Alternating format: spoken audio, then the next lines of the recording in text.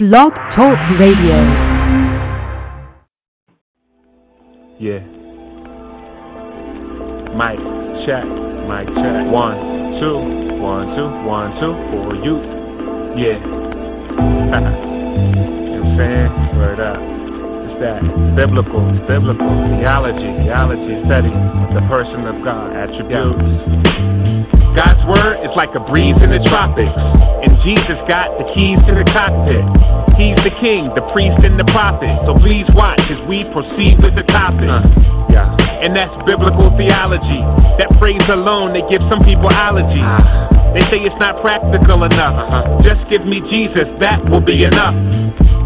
That seems plausible and logical. Nobody wants to be all cold and theological. But being a theologian's not optional, because when you talk about Christ, you're saying something doctrinal.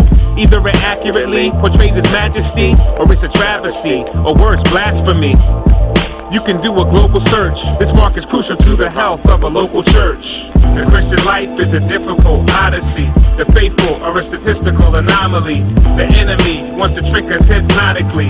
That's why we need that biblical theology. Lord God, deliver us from apostasy.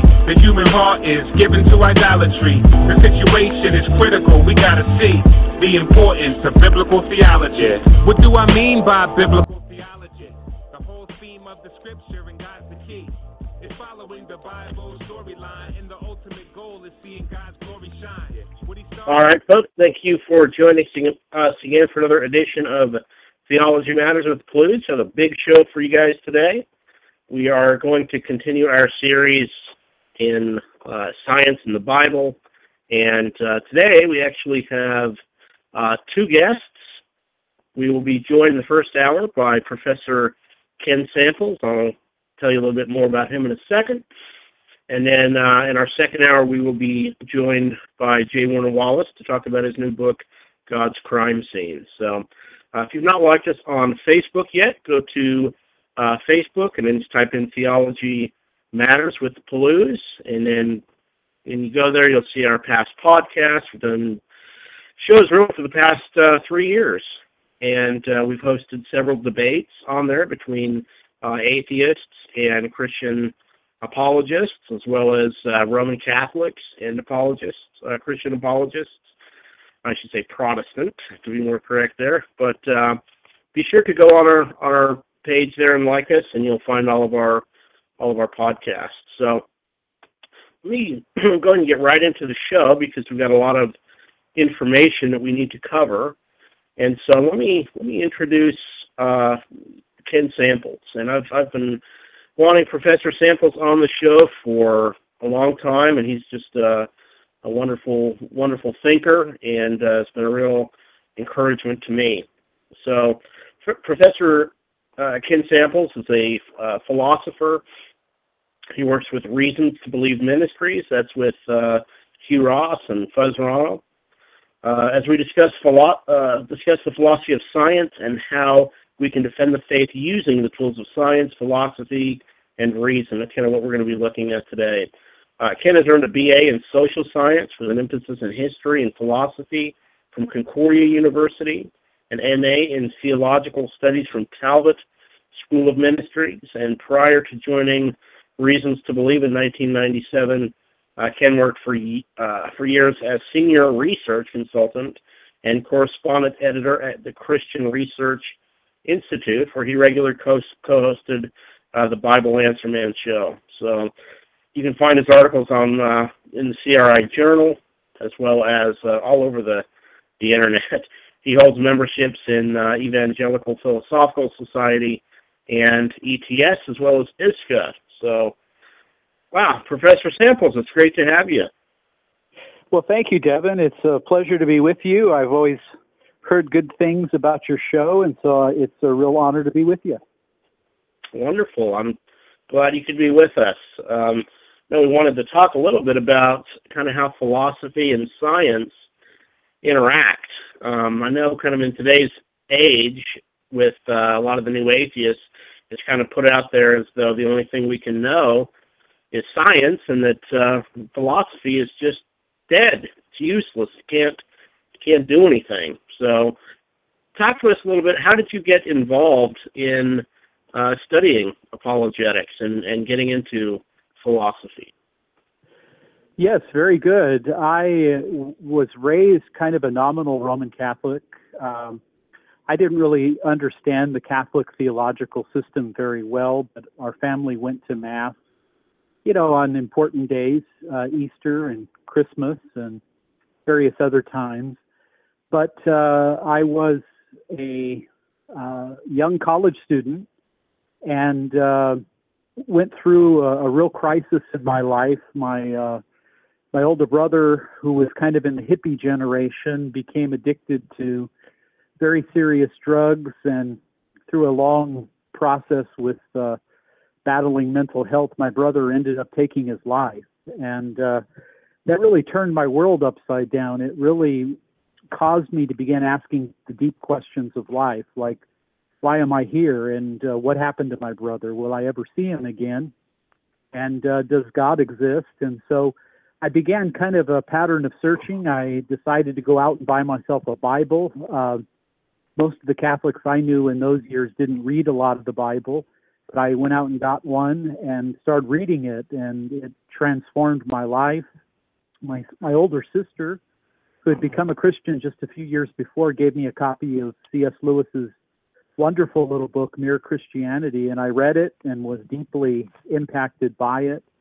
And I went to Mass. I was, at that point, I was still a Catholic. I went to Mass every single day for about 2 years. You can go to Mass early in the morning, even on the weekdays. And it turned my world upside down. It was kind of a charismatic Catholic community at the time.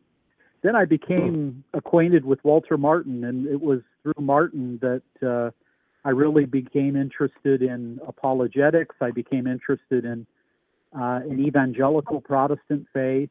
And, of course, being on the campus, I would constantly talk with students and professors about faith and reason, and philosophy became a real tool, because in the medieval Christian church, philosophy was seen as the handmaid to theology, a tool, a guide. And so I just ate up all of the Christian philosophy I could get, reading Lewis, reading John Warwick Montgomery, reading Walter Martin.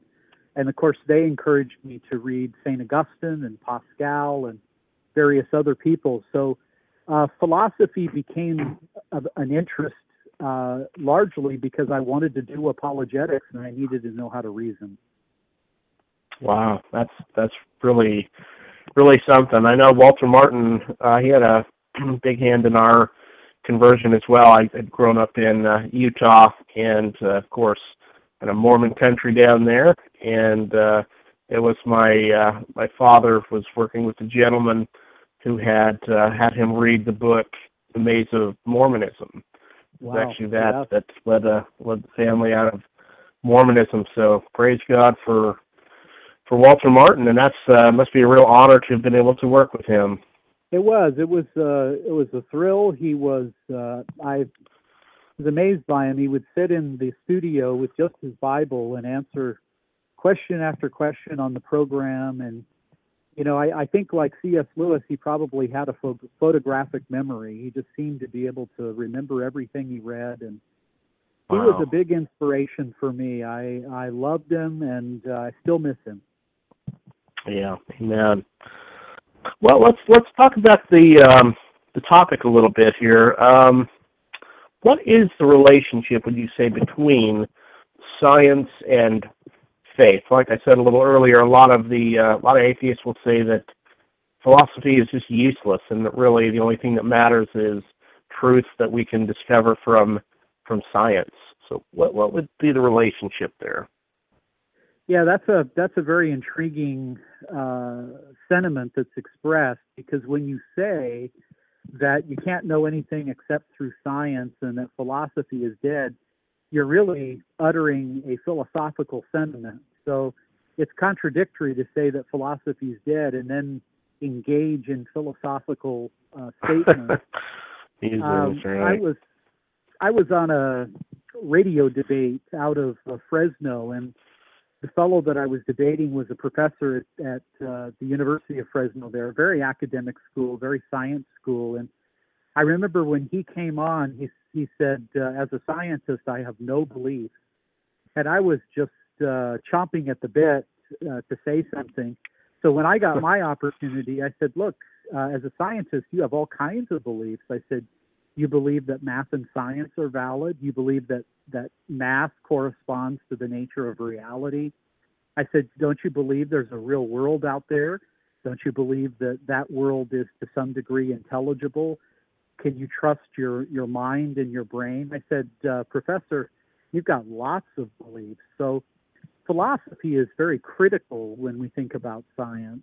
There's a whole field called the philosophy of science, and there are a lot of critical realities, Devin, when it comes to science that really can't be affirmed by science itself. I mean, it's these assumptions we've been talking about, that the world is real, that it's intelligible, that to some degree we can measure it and map it through mathematics.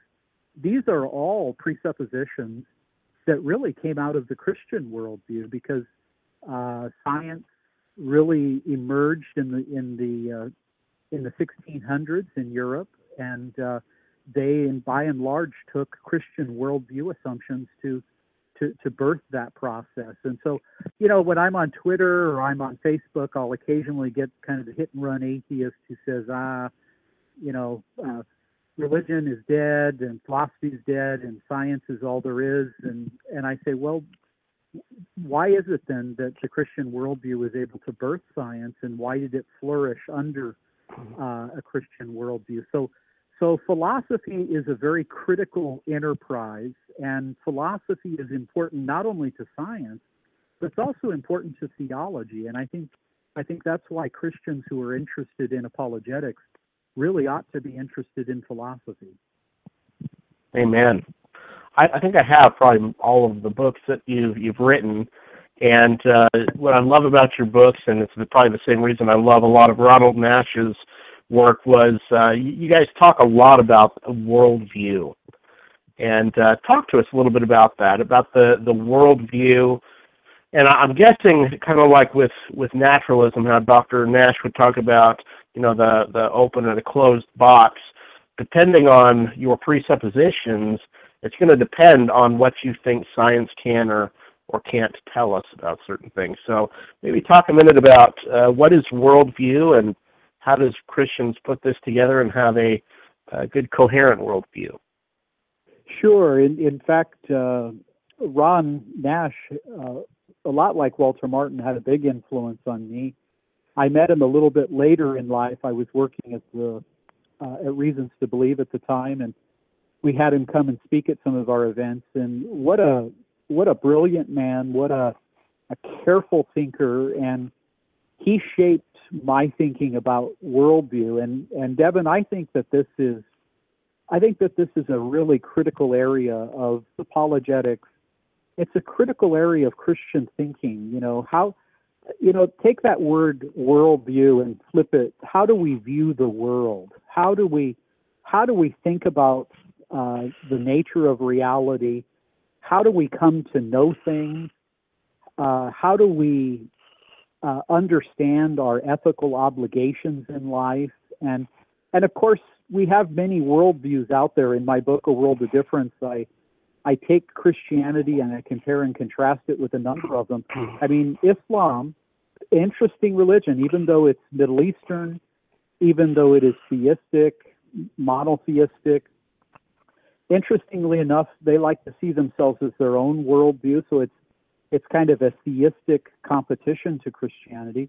But then you've got a Eastern mystical worldview that's popular with pantheism. You've got naturalism, which of course is the worldview that props up atheism. The world is simply reducible or explainable in terms of the natural processes of chemistry and physics.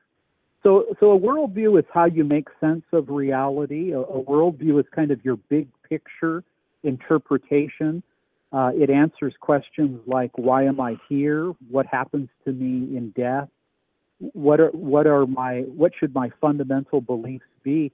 And Devin, I think it's awfully important to think worldviewishly, if you will. That's kind of a Ron Nash word.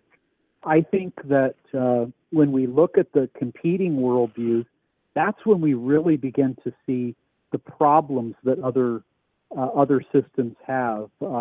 It's not just debating the existence of God. It's not just debating how we interpret the Bible. But when naturalism has to defend itself, or pantheism has to defend itself, then we begin to see some of what you suggested, some of the coherence problems that these worldviews have a hard time passing the coherence test. Right. Yeah, I know Doug Grotice has a really good chapter in his book on that.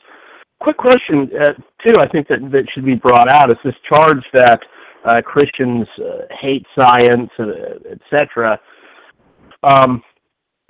Christians, for a large part, were really responsible for discovering a lot of the branches of science. Is that correct? I know Henry Morris has written a book, Men of Science, Men of God, and really, I think, does a good job demonstrating that, Christians, in large part, a lot of the scientists were really trying to find the mind of God and see how God had done things. And there's not this tension or contradiction somehow between Christians and science. Yeah, that's exactly right. I mean, Devin, unfortunately, there is a perspective that's often put forth on the web and on radio and television and everywhere that there's somehow some kind of war between religion and science. But it's utterly false. The fact of the matter is that the scientific revolution of the 1600s was led by wonderfully Christian. They called them in those days Christian naturalists. They loved what they called the Book of Nature, and they believed that Book of Nature, the world, was also written by God, and so the Book of Nature and the Book of Scripture, if they were properly interpreted, they would cohere together. And so many of the leading scientists were devout Christians. It's true of Copernicus. It's true of Galileo, even with the controversy that centered around him in the Vatican. Copernicus, Galileo, very strong Christians. Pascal, wonderful Christian physicist, mathematician. And you can go on and on and on. And in fact, the founding fathers of science were almost to a man deeply dedicated Christians. And it was their attempt, Lore Nature's Mysteries, that really allowed the scientific enterprise to come forth. And in fact, there have been some terrific books that have come out.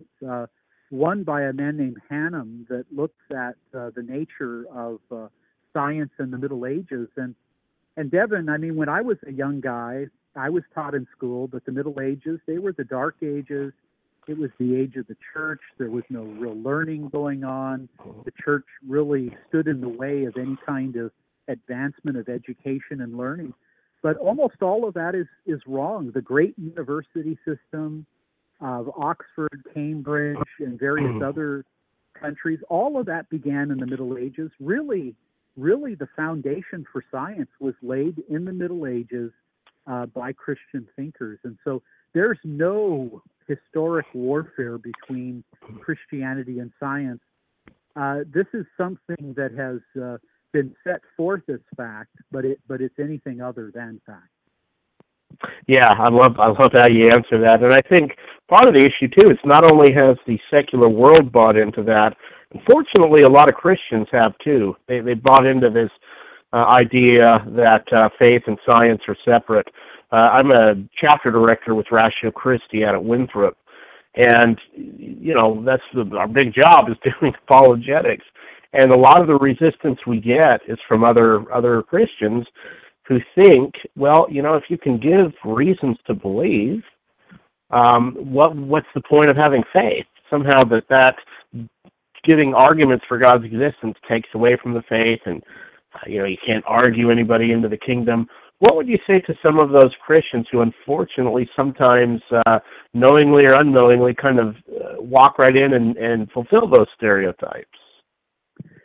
That's a terrific point, Devin. We need our churches. We need an intellectual revival to to begin again in our churches. We need Christians that are well aware of history and have an appreciation for theology. I would say a couple things to it. I would say, first of all, that going all the way back to the early centuries of Christianity, this is prior to St. Augustine in the 4th and 5th century, there was this idea of two books. Now again, the book of nature is not a literal book. It doesn't have spine and pages, but it is a repository of knowledge.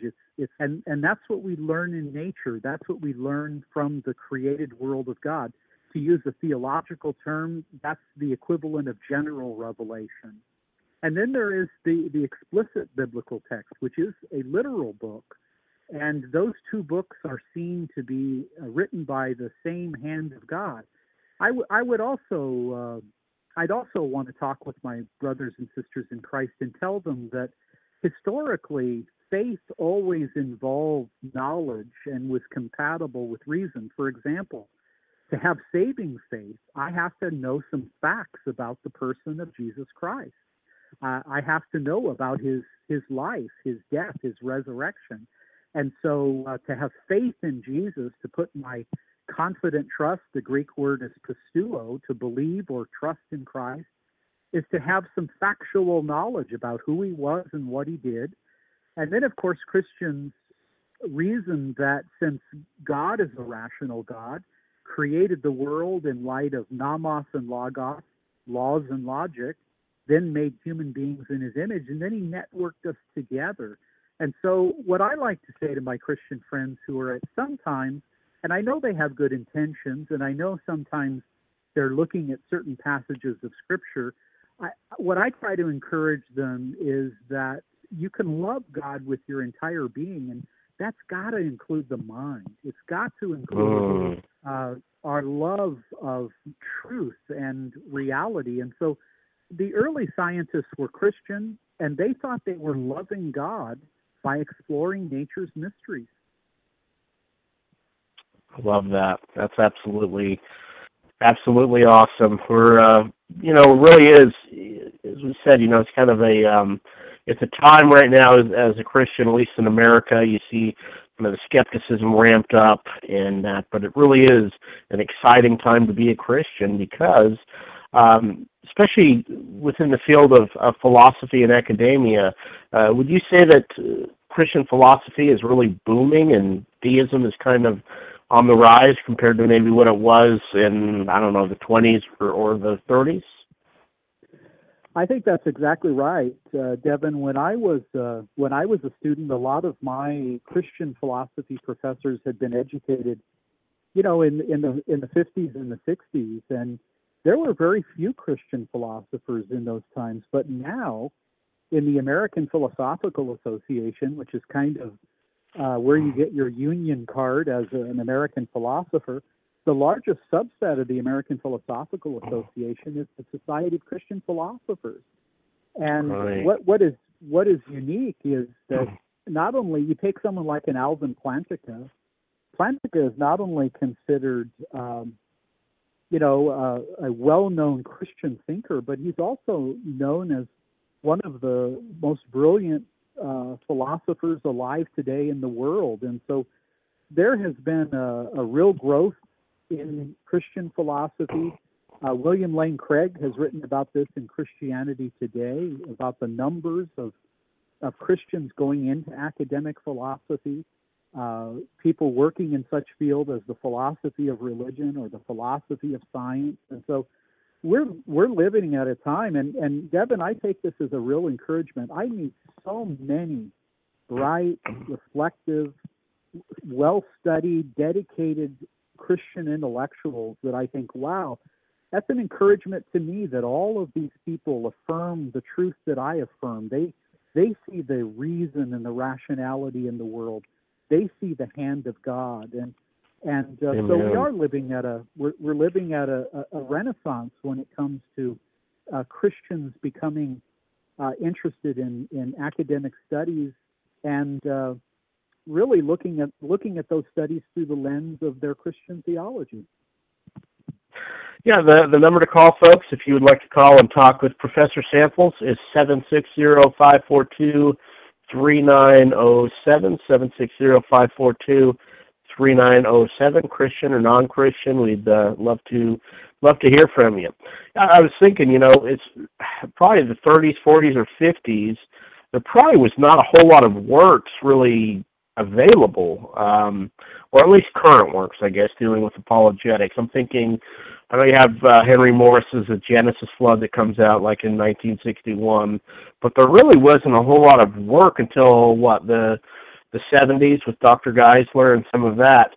But now, as we're talking about just kind of the boom in apologetics, there's so much available now as to where maybe 50, 60 years ago, not quite as much. Absolutely. And if you think about,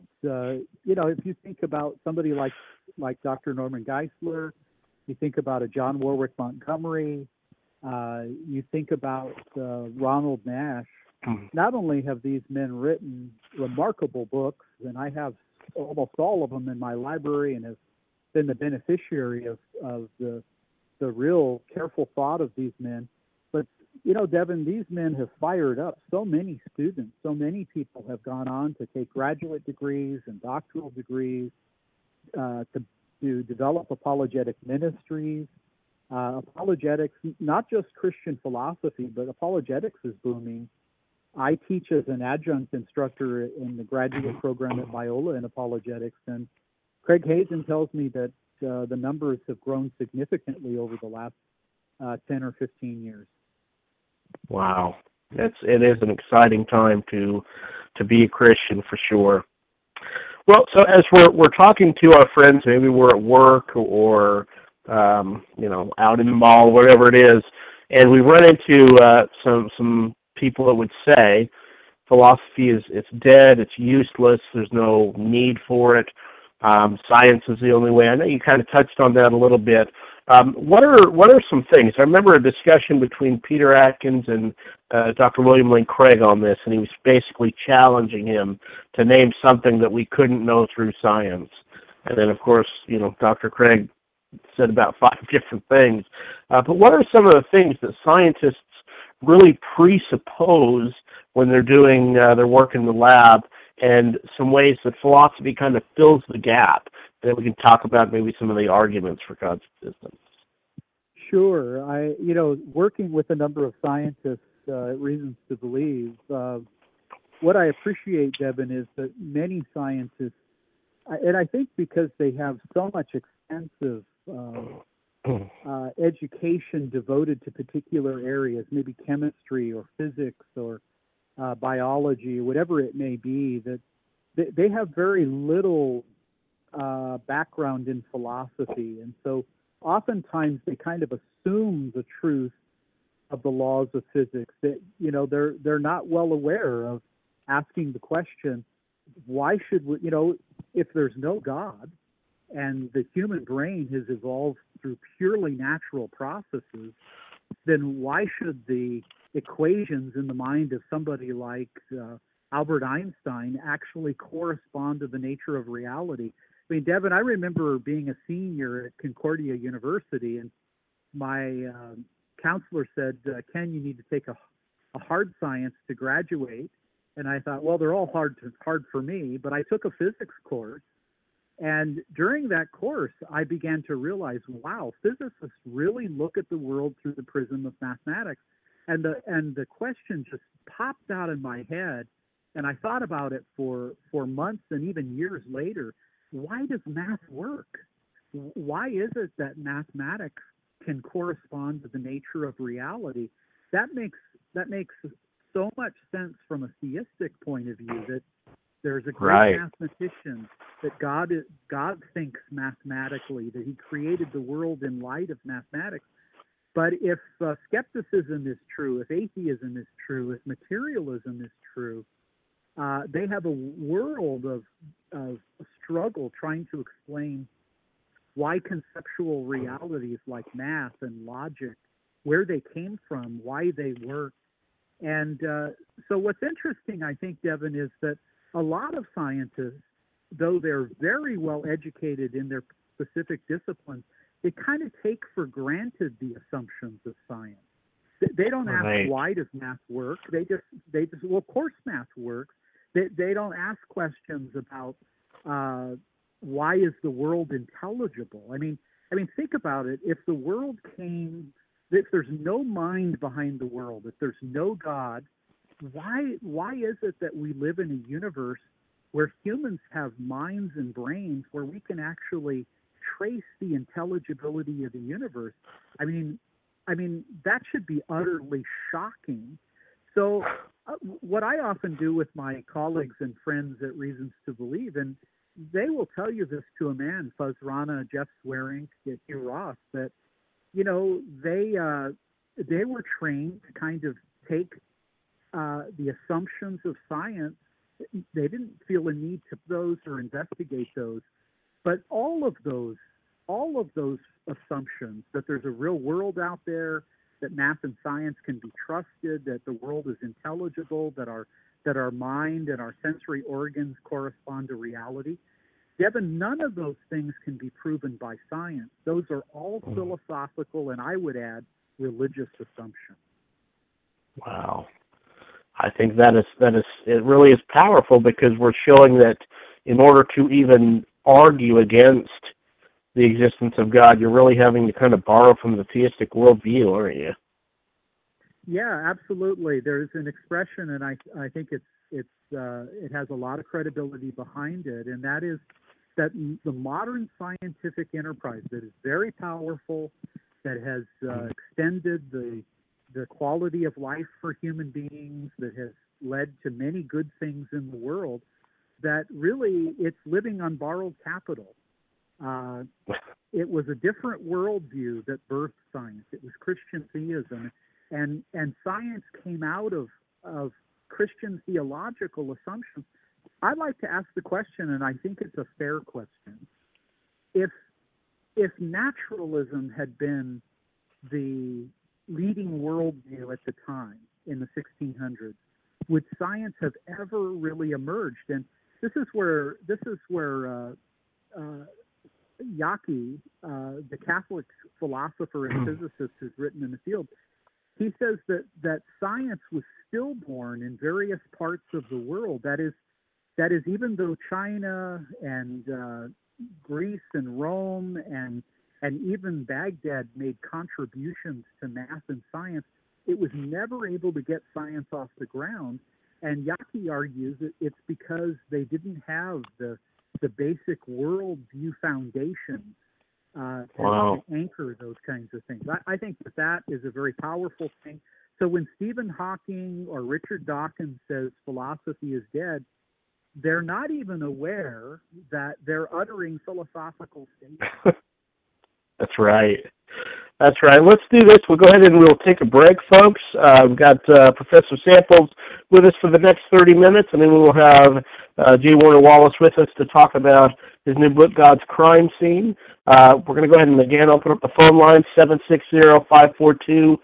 760-542-3907. Call to get on, and we'll put you right through with Professor Samples. We'll come back, and we will continue looking at the relationship between philosophy and science. Welcome to the 1 Minute Apologist. We interview the world's leading apologists to provide credible answers to curious questions. It's no secret that philosophy has been given a bad rap by some in Christian circles. Why do you think that's the case? Well, bad philosophy needs a bad rap, and a lot of Christians, that's all they know. Colossians 2:8 says, beware of philosophy.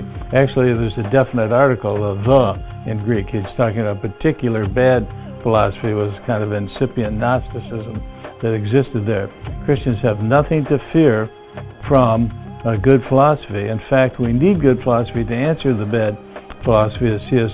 Lewis said. So I think Christians need to get into philosophy because God commanded it, because the world demands it, and because the results confirm it.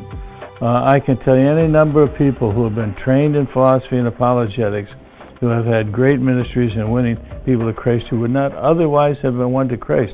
I have a whole file full of people who said, I was an agnostic, I was an atheist, I read your book, I appreciated the reasoning that was in it, and I've come to know Christ, and I want to thank you for writing that book. So The proof of the pudding is in the eating. It has good results.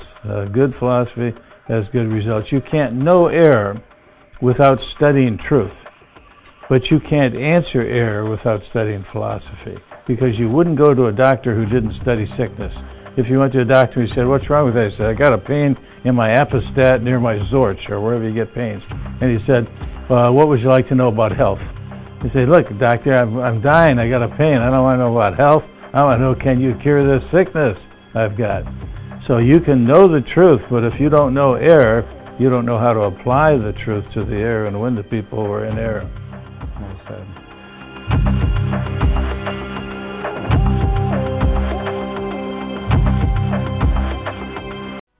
Here's a Renewing Your Mind Minute with Dr. R.C. Sproul.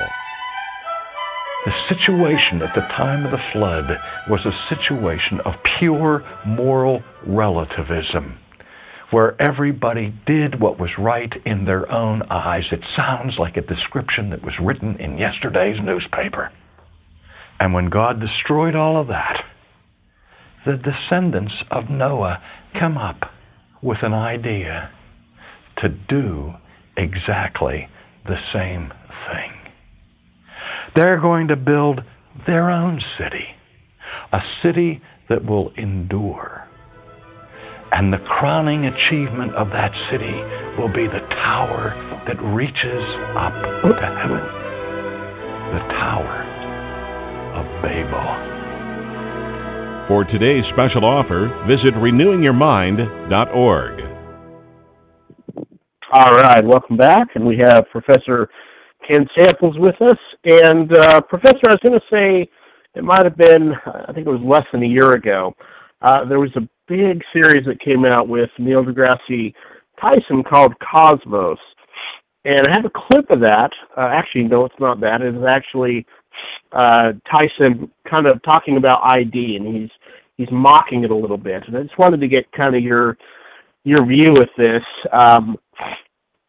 I don't think, again, philosophy got a very fair trial in that series of Cosmos, and just wanted to play a real quick clip and then let you respond. Is that okay? Sure. I want to do just a fast tirade on stupid design, and this will be fast. Look at all the things that just want to kill us, okay?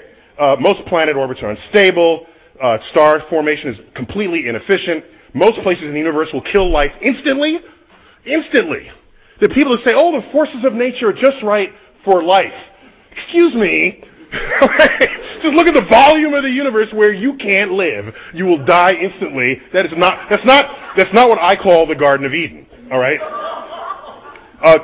Galaxy orbits that we orbit once every couple hundred million years. You're bound to come close to a supernova that will wipe out your ozone layer and kill everybody on the surface who doesn't otherwise have dark skin, because your high energy rays will give you skin cancer. We're on a collision course with the Andromeda Galaxy. Gone is this beautiful spiral that we have. And, of course, we're on a one-way expanding universe as we wind down to oblivion, as the temperature of the universe asymptotically approaches absolute zero. That's the universe. Then Earth, volcanoes, tsunami just killed, I think that number's higher, up 200,000 people, floods, tornadoes. None of this is any sign that there's a benevolent anything out there. And this 90% should be 99%, as was earlier noted. That's of all life that has ever lived is now extinct. Inner solar system is a shooting gallery. Comets, asteroids, duck. And look how long it's... Okay. Just curious, so when we're engaging in apologetics, especially scientific apologetics, how can philosophy help us to kind of navigate through some of the objections that, those are pretty typical objections given often? Yeah, well, I think that one that jumps out right away is the question of, the problem of pain and suffering and evil. Maybe you could pitch it in light of deGrasse Tyson's comments. Why is there so much disorder in the universe? Why is it that the universe at times doesn't appear to be hospitable to us? Well, those are again philosophical questions. Those are questions about they're the big why questions. And what I think is interesting is that the Cosmos series, of course, was modeled after a series that came out in the 60s and 70s by Carl Sagan of the same name, Cosmos, which, of course, is a New Testament Greek word with roughly the equivalent of the idea of the universe. Well, what's interesting, Devin, is that, and this is where I wish deGrasse Tyson had admitted this, that actually there are a lot of natural disasters. You know, you look at earthquakes, you look at hurricanes. These are actually processes that actually make the earth a place that is livable. A lot of the things that happen, certainly they appear hurtful and they can be devastating to human life, but life wouldn't be possible here on planet Earth without earthquakes, without what we see as natural disasters. And he's kind of really cherry-picking a lot of the data there. What he should mention, however, is that there are critical parts within our galaxy that have enormous fine-tuning to allow for the appearance and the emergence and the life of complex life. In fact, the analogy that's often used, it's like a board where people are turning dials to allow for just right universe. He's correct that there are many places in the universe that human beings can't live. That's why it's so amazing that planet Earth is so remarkably hospitable to life. And these again, I think are both scientific and philosophical and theological questions. And unfortunately, deGrasse Tyson he seems rather impatient with both philosophy and theology.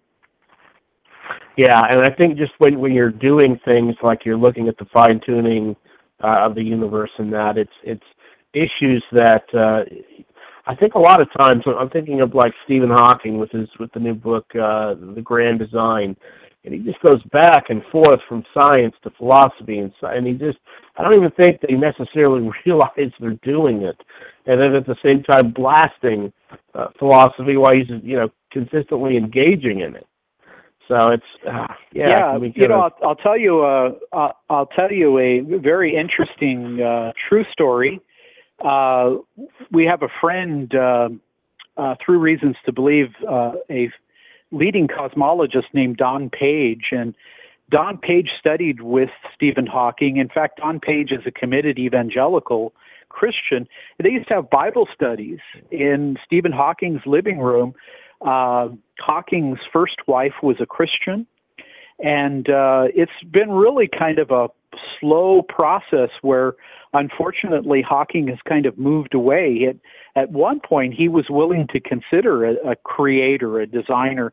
He tended to think it would be more deistic than theistic, but it was only really later that he became very disenchanted with theology and philosophy.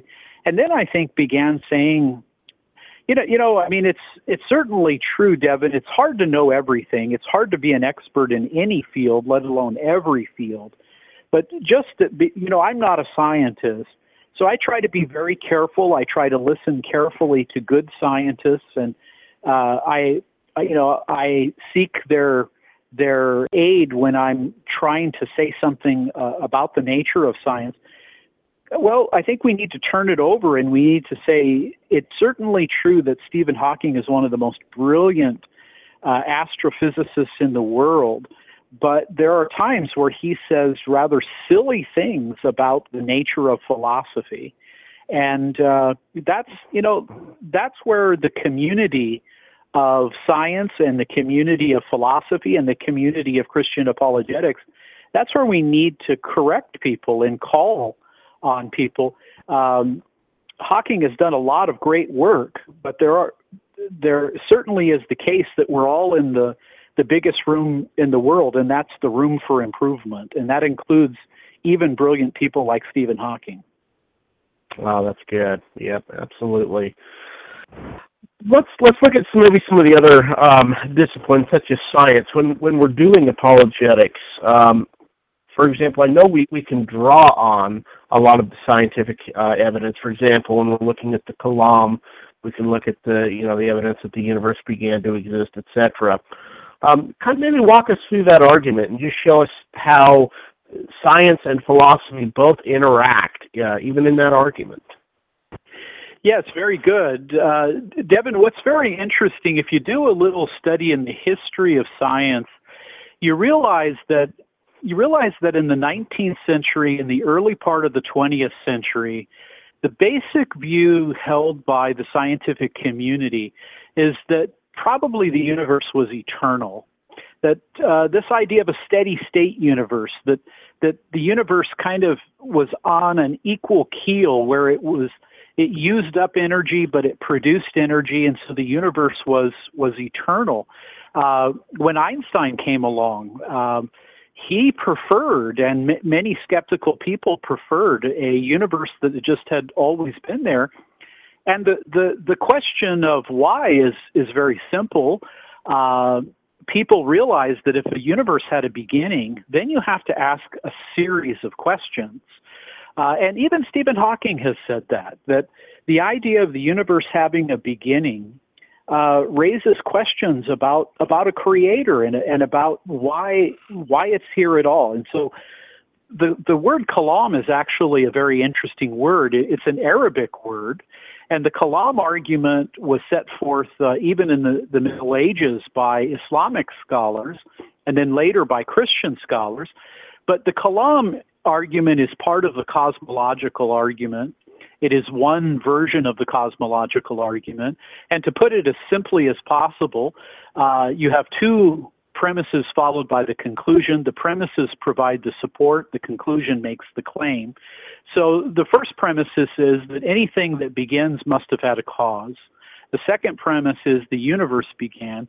Therefore, the conclusion is the universe had a beginning. Anything that begins has a cause. The universe began. Therefore, the universe has a cause. Now, what's interesting in supporting those premises, you can appeal both to philosophical assertions and to scientific data. And obviously, I know there are Christians that are a little suspicious about the Big Bang. And of course, there are old Earth creationists and there are young Earth creationists, and there's a lot of debate about these questions. But what I think is interesting, Devin, is that for many people in the middle of the 20th century, the idea of a Big Bang, that is the idea of a singular beginning, the idea that the universe actually had a beginning from nothing, the people that were really bothered by that were people who were atheists, because they realized the philosophical implications. And of course, if it is in fact true that, something can't come from literal nothing, and if it's true that there are good data that the universe had a singular beginning, then you're appealing both to logic and philosophy and science, to support this argument that the universe needs an explanation. If it had a beginning, then we have a right to ask, well, where did it come from?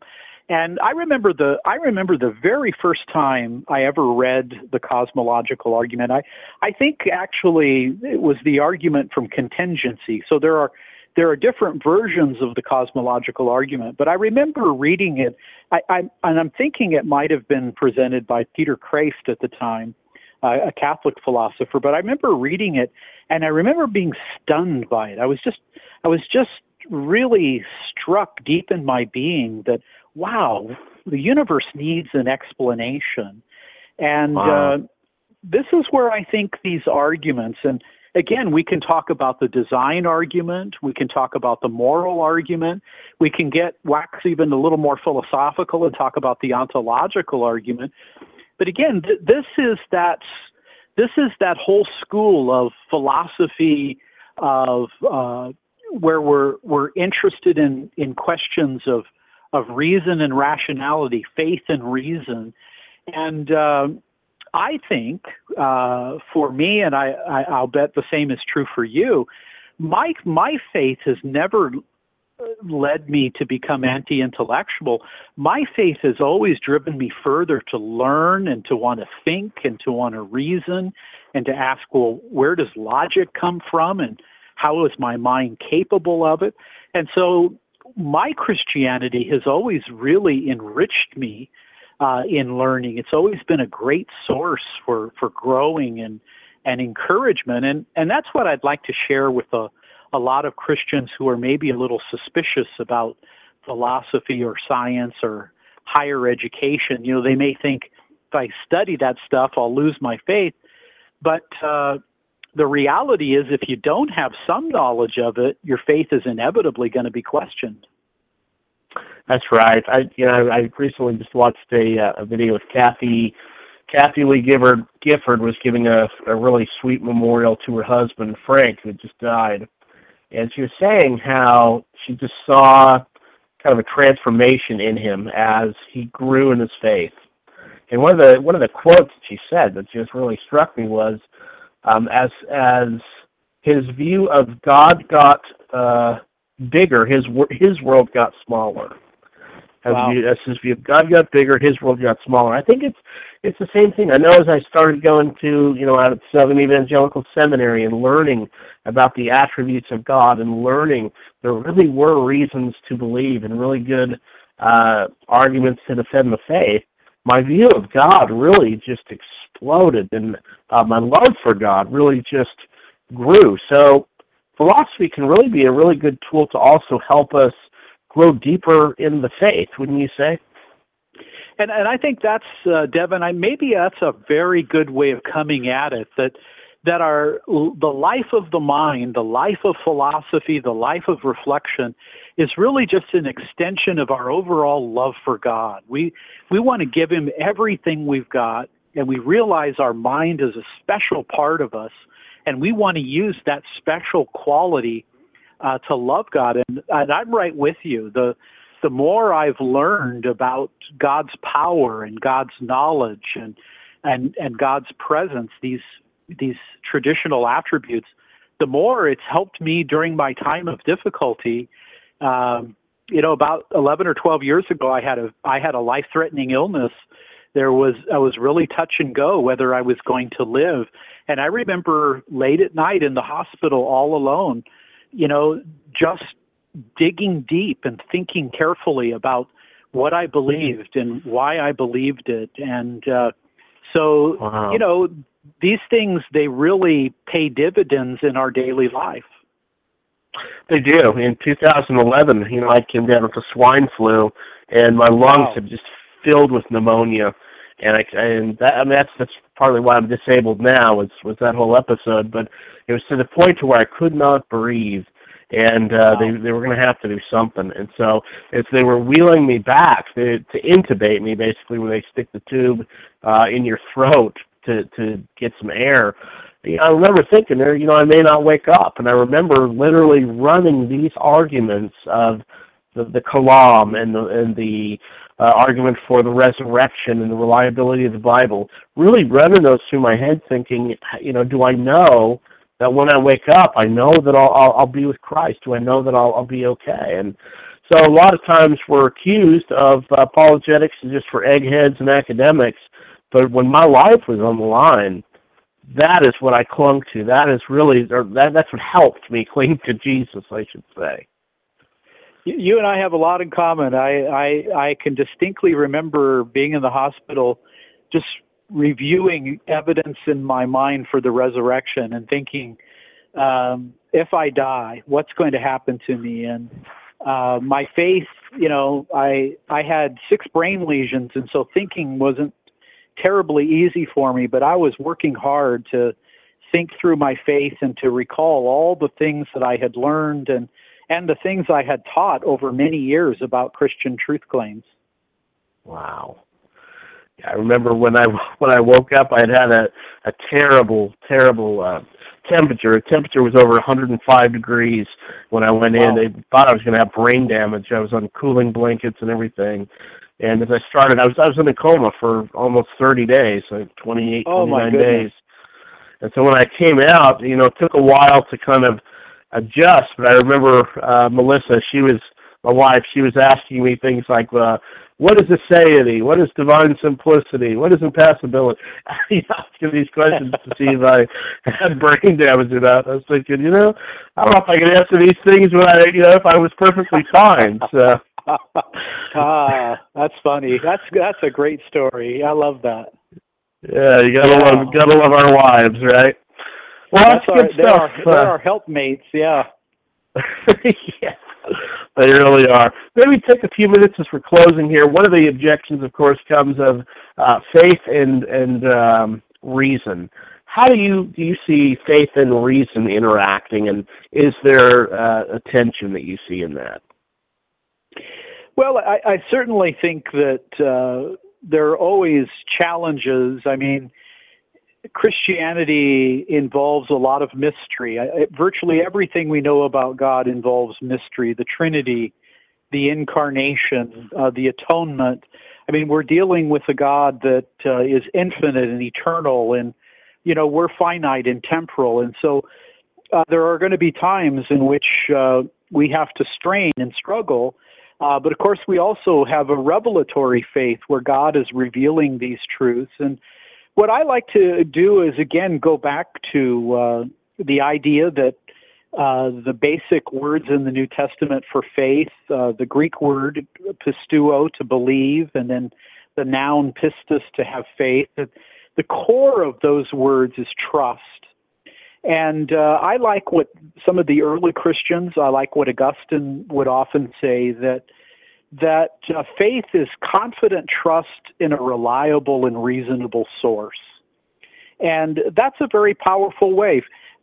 Faith is not just blind trust. It's not trust in just anything or anybody, but it's trust in a reliable and a reasonable source. And God shows himself to be reasonable and reliable. We have a historical faith where Jesus existed in time and space, was born under, the reign of Caesar Augustus and died under Pontius Pilate. And so we have a historical faith. We have an eyewitness faith to Christ's resurrection. I like to emphasize that it's true. Faith, we have a reasonable faith. It's still faith. There are still times we have to exercise a confidence even when we don't have complete understanding of everything. But it is a reasonable faith. And so faith involves knowledge, and it is compatible with reason. The Trinity and the Incarnation can't be fully and totally comprehended by the human mind, but there are ways of talking about them that keep them out of the realm of contradiction. And so I believe that the Christian faith doesn't do any damage to reason. It can't be totally, you can never own it, but it doesn't do any damage to it. And here I'm thinking about great thinkers like Augustine, like Anselm, like Thomas Aquinas, all the way down to some brilliant thinkers in our time who show us how faith and reason are uniquely compatible. And it's the lack of faith that creates so much problems when it comes to reason and rationality and logical coherence. That's very good. I so appreciate you coming on the show. It's been a really good time, and boy, you really help us take some of these big issues and put them on the bottom shelf, so even a guy like me can understand it. Where can we find some of your stuff at, Professor Samples? Where can people get a hold of you at? Sure. I've written a number of books and articles, and a lot of them are available at reasons.org. Certainly, a lot of my books are also on Amazon.com, but there are a lot of articles at reasons.org that are free. You can download, and there's lots of just free apologetic articles in theology and philosophy, and so that would be a good place, I think, for people to go and maybe get some articles and not have to pay for them. And I want to say, Devin, it was wonderful meeting you a number of months ago at the SES conference, and I've heard good things about this program, and now that I've done it, I've really enjoyed it. And I want to encourage you and your wife in your ministry, and keep it up. And apologetics has to be done by a community, and you're an important part of that Christian apologetic community. Wow. Well, that means an awful lot to me. I really look up to you. I love your books, and I'm one of those weird anomalies. I'm a young Earth creationist, die hard, but boy, I point everybody to Ken Samples, and I love the work that Reasons to Believe does, and I really appreciate you coming on and just sharing your expertise and your knowledge with us. Well, we're brothers, and we have a love for each other. We can love each other and respect each other, even if we differ with each other on various areas. And I think that's an important lesson for lots of Christians to learn. So thanks a lot, Devin. Amen. Thank you, and we'll love to have you come back on at another time. I'd love to do it. All righty. God bless. God bless. All right, folks, we're going to take a quick break. We're going to be back with J. Warner Wallace. We're going to be looking at his book, God's Crime Scene. And I'll tell you, I've been going over that all day, and it is just a phenomenal book. So be sure to stay with us. Phone lines are open, 760-542-3907.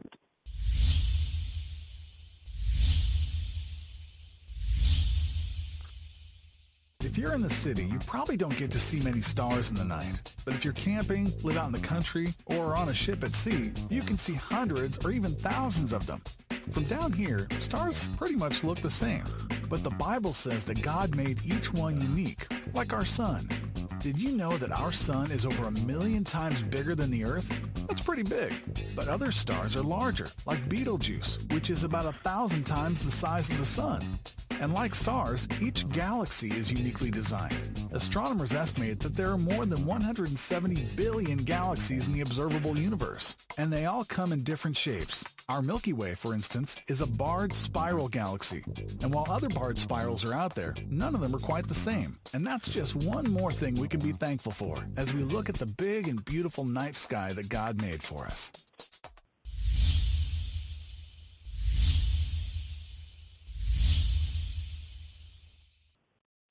All right, folks, and we are back, and Professor Samples, the show will be, of course, podcasted, so you can come on and find the show there. Again, if you've not liked us on Facebook, you can go to Facebook and look up Theology Matters with the Pellews, and you'll find all of our old podcasts. So, kind of continuing on with the theme of science in the Bible, this second hour we are going to be joined by the apologist and author J. Warner Wallace, and we're going to look at his book, God's Crime Scene. Now, Mr. Wallace is a cold case homicide detective. You may have seen him on Dateline or some other shows. He's an adjunct professor of apologetics at Biola and is a former atheist. He eventually earned a master's degree in theological studies from Golden Gate Baptist Theological Seminary and has served as a youth pastor for several years, then planted a church in 2006. And he has 2 books now that he has published, Cold Case Christianity, and his newest book is God's Crime Scene. So, J. Warner Wallace, are you there? Is it okay if I call you Jim? Of course it is. Yeah, I'm here. I'm good to be with you guys. Yeah, and it's great to have you. We've been looking forward to doing this show for a long time, and really love your new book. Was able to go through it this afternoon with a little fine-tooth comb, and man, it is really good stuff.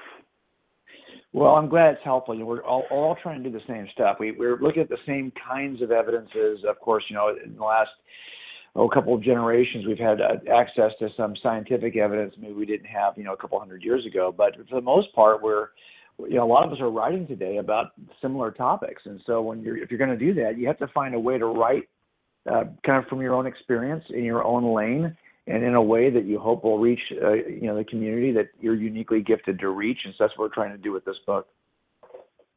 How did you get interested in apologetics? I know you did not grow up in a Christian home. Is that correct? Yeah, and that's how I got involved. It was just the pathway that God used to reach me. So you'll often hear people say, well, you don't know anybody who's really been evangelized through an apologetics process. But I mean, there's lots of people who have, actually, and I'm one of those people. I'm one of those people who, needed some convincing, needed to have some of those barriers kind of removed, some of the shrubs removed, so I could hear the gospel. And so for me, I was already committed. I was working in investigations as a detective. I was assigned to a surveillance team, and this is, my whole approach. It was always going to be evidential. I had a certain skill set in place, doing a lot of interviews of suspects and looking at a lot of crime scenes, trying to figure out what happened. And so I just used those same skills, that same tool set, to look at the case for Christianity, both in terms of determining if the reliability of the New Testament was sound, and also in trying to figure out if there was a good reason to believe that, to trust that God actually existed. So that's kind of what I'm chronicling in these books. It's really just my own journey.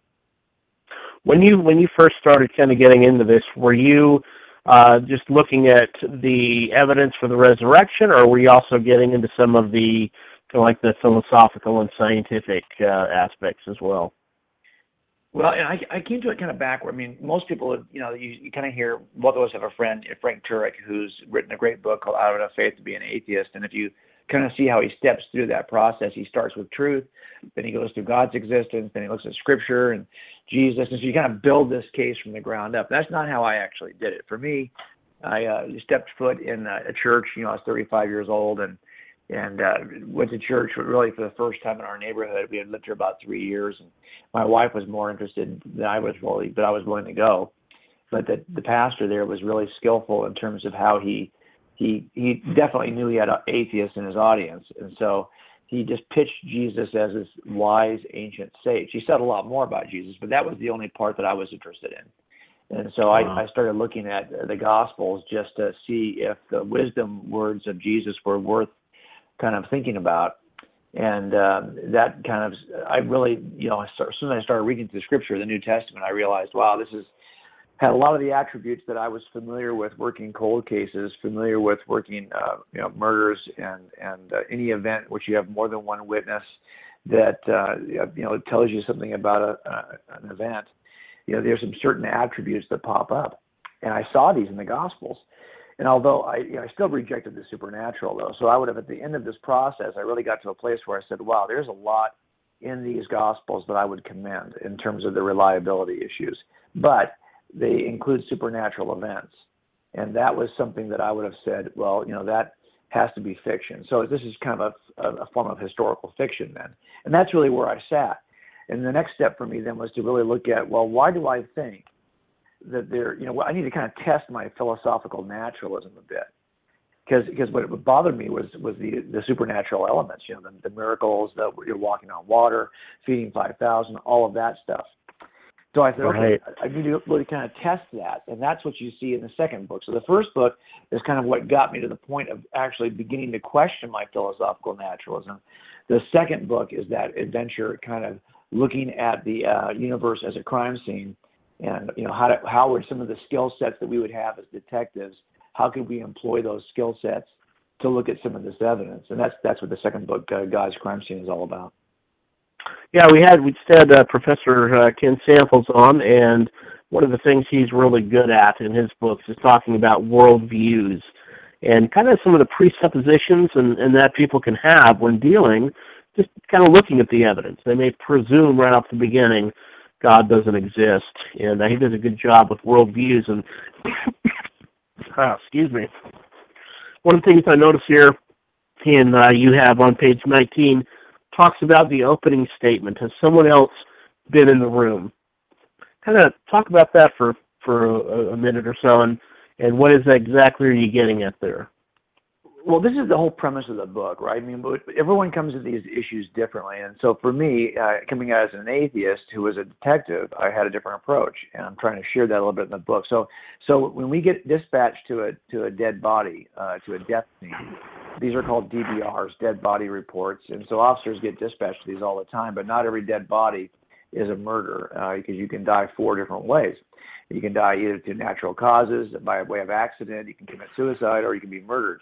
So the question really is, which of these four is the case in any death scene? And how we determine that is a kind of a simple game that we play of inside or outside the room. We simply ask the question, can we account for everything? Can we explain everything we see inside the room by staying inside the room?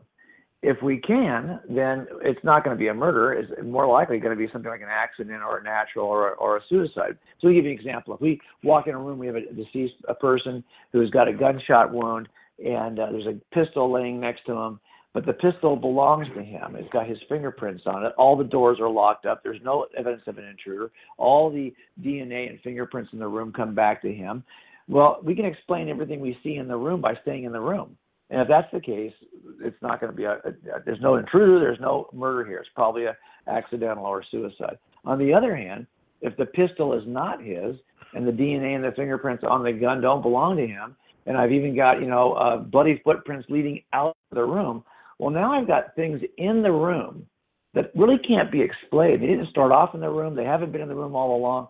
These are things that I have to explain by going outside the room for an explanation.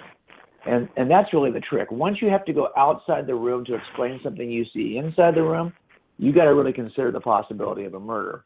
And so what we're doing with the universe is we're simply asking the question, can we explain everything inside the room of the natural universe by staying inside the room? I think there are 8 things that everyone has to explain. And those 8 things, if they could be explained from inside the room, well, then naturalism and some form of, just using the stuff of the universe, all space, time, and matter, and the laws of physics, the laws of chemistry, those will be sufficient. And then we don't have to, look for an intruder. On the other hand, if we have to go outside the room for an explanation, well, that's going to start us thinking that if the best explanation for the stuff in the universe is something outside the universe, that really starts you on a whole different journey, and that's the journey I try to chronicle in God's Crime Scene. Yeah, what I think I love about the analogy is it puts both systems in a burden of proof, right? Because a lot of times people just assume atheism, and I think, all worldviews have a burden of proof here. And on page 24, you list 4 things. You talk about cosmological, biological, mental, and moral evidence. And whether you're a naturalist or, whatever, a Mormon, whatever it is, we all worldviews have to kind of give an account for some of those things. So I like how you don't just let the kind of the presumption of atheism, so to speak, go unquestioned. Both sides have a burden of proof. That's right. And when it comes down to it, you can argue, well, if you're just pointing to, if you're trying to offer that God exists, well, then some people will say the burden of proof is on us to try to, make a case for this thing that nobody sees. But the reality, of course, is really the burden of proof shifts toward those pieces of evidence we do see. We got to explain evidence in a crime scene, and that's the burden. And so everyone has a burden to do that. And this is true for anyone holding any worldview. All of us see these 8 things. We know we're in a universe that has a beginning. We know we're in a universe that has the appearance of fine-tuning. We know that life originated from non-life in this universe. We know that life even displays the appearance of design, and Richard Dawkins would admit to that.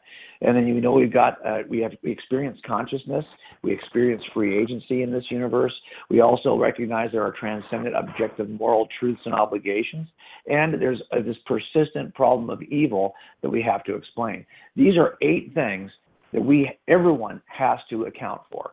And every worldview has to kind of give you an answer for why these things exist, what their role is, how they're interconnected. So you're absolutely right.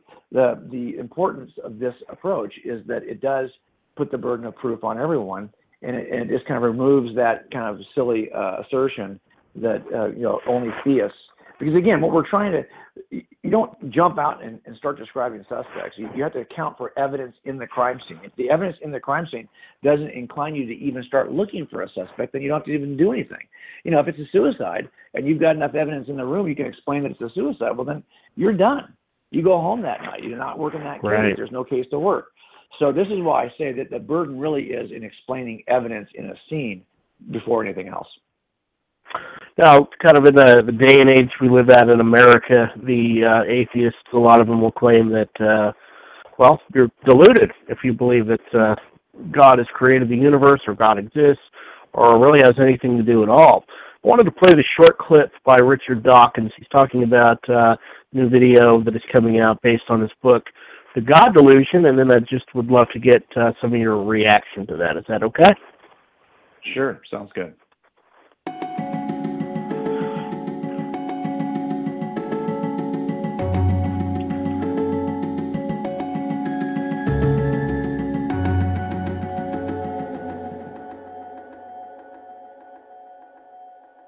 Of all the issues human society faces today, religion remains one of the most divisive and destructive. I hope you find this film on it interesting. There are lots of people who have been brought up in some religion or other, are unhappy in it, don't believe it, or are worried about the evils that are done in its name. There are people who feel vague yearnings to leave their parents' religion and wish they could, but just don't realize that leaving is an option. I've written a book called The God Delusion, aimed at those people. The book inspired a short documentary series for Channel 4 on the dangers of religion called Root of All Evil. Now we've made a single film called The God Delusion from that series. The film explores a world increasingly polarized by religion, with the atrocities of 9/11 and 7/7 still raw memories.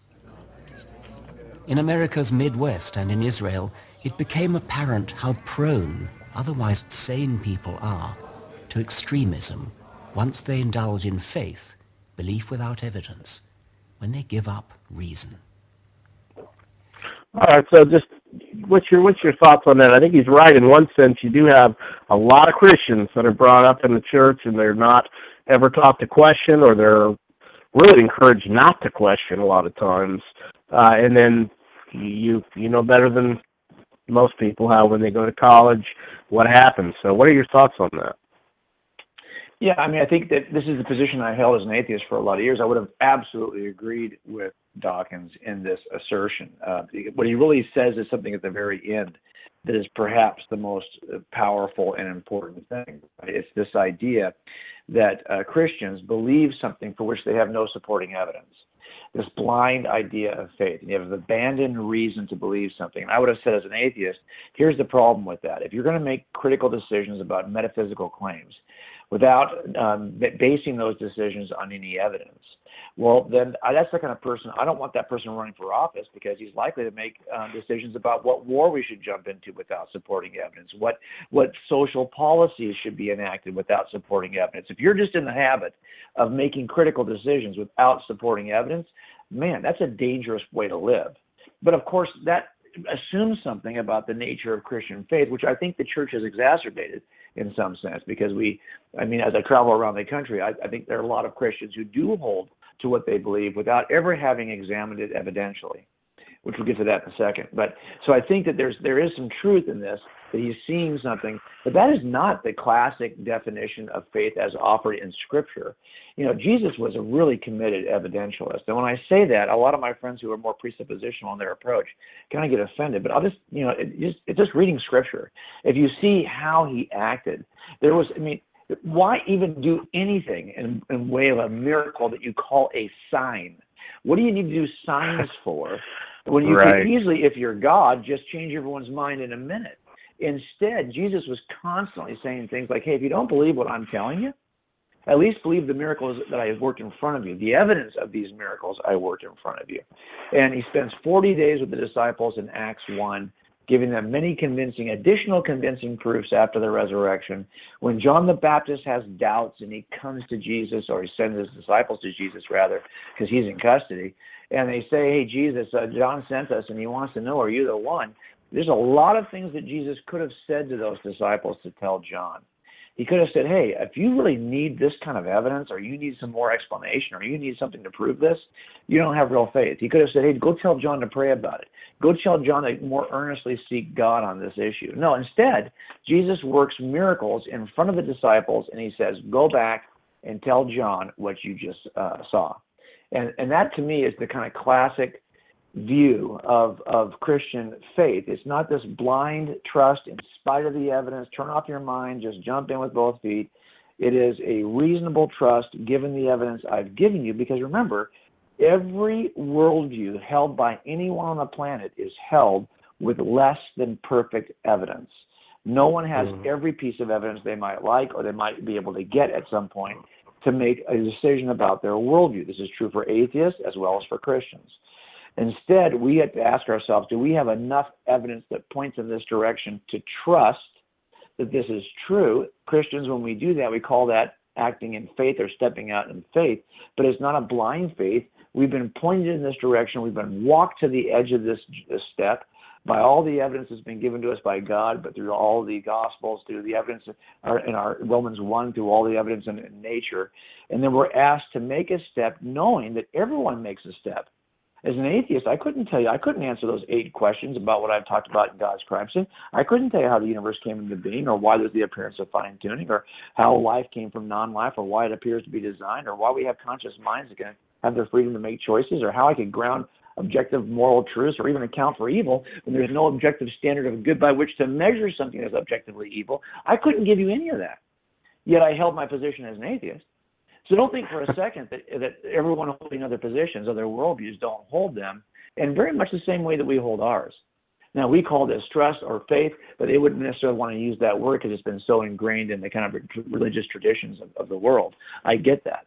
But trust me, all of us believe in something for which we have less than perfect information, less than complete information. We just close the gap one way or the other.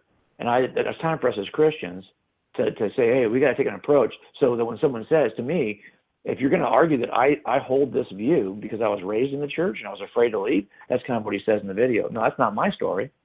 But do I hold this view because I just want this to be? That's not my story.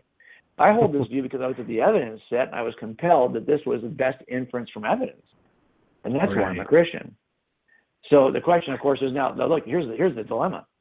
A lot of us who are devout, saved Christians hold to a view which is true, but we really don't know why it's true evidentially. There's lots of nuts and bolts that surprise us even when people show us, here's the evidence for what you believe is true. And people are like, wow, I had no idea that it was this well supported. Yeah, well, that's the problem.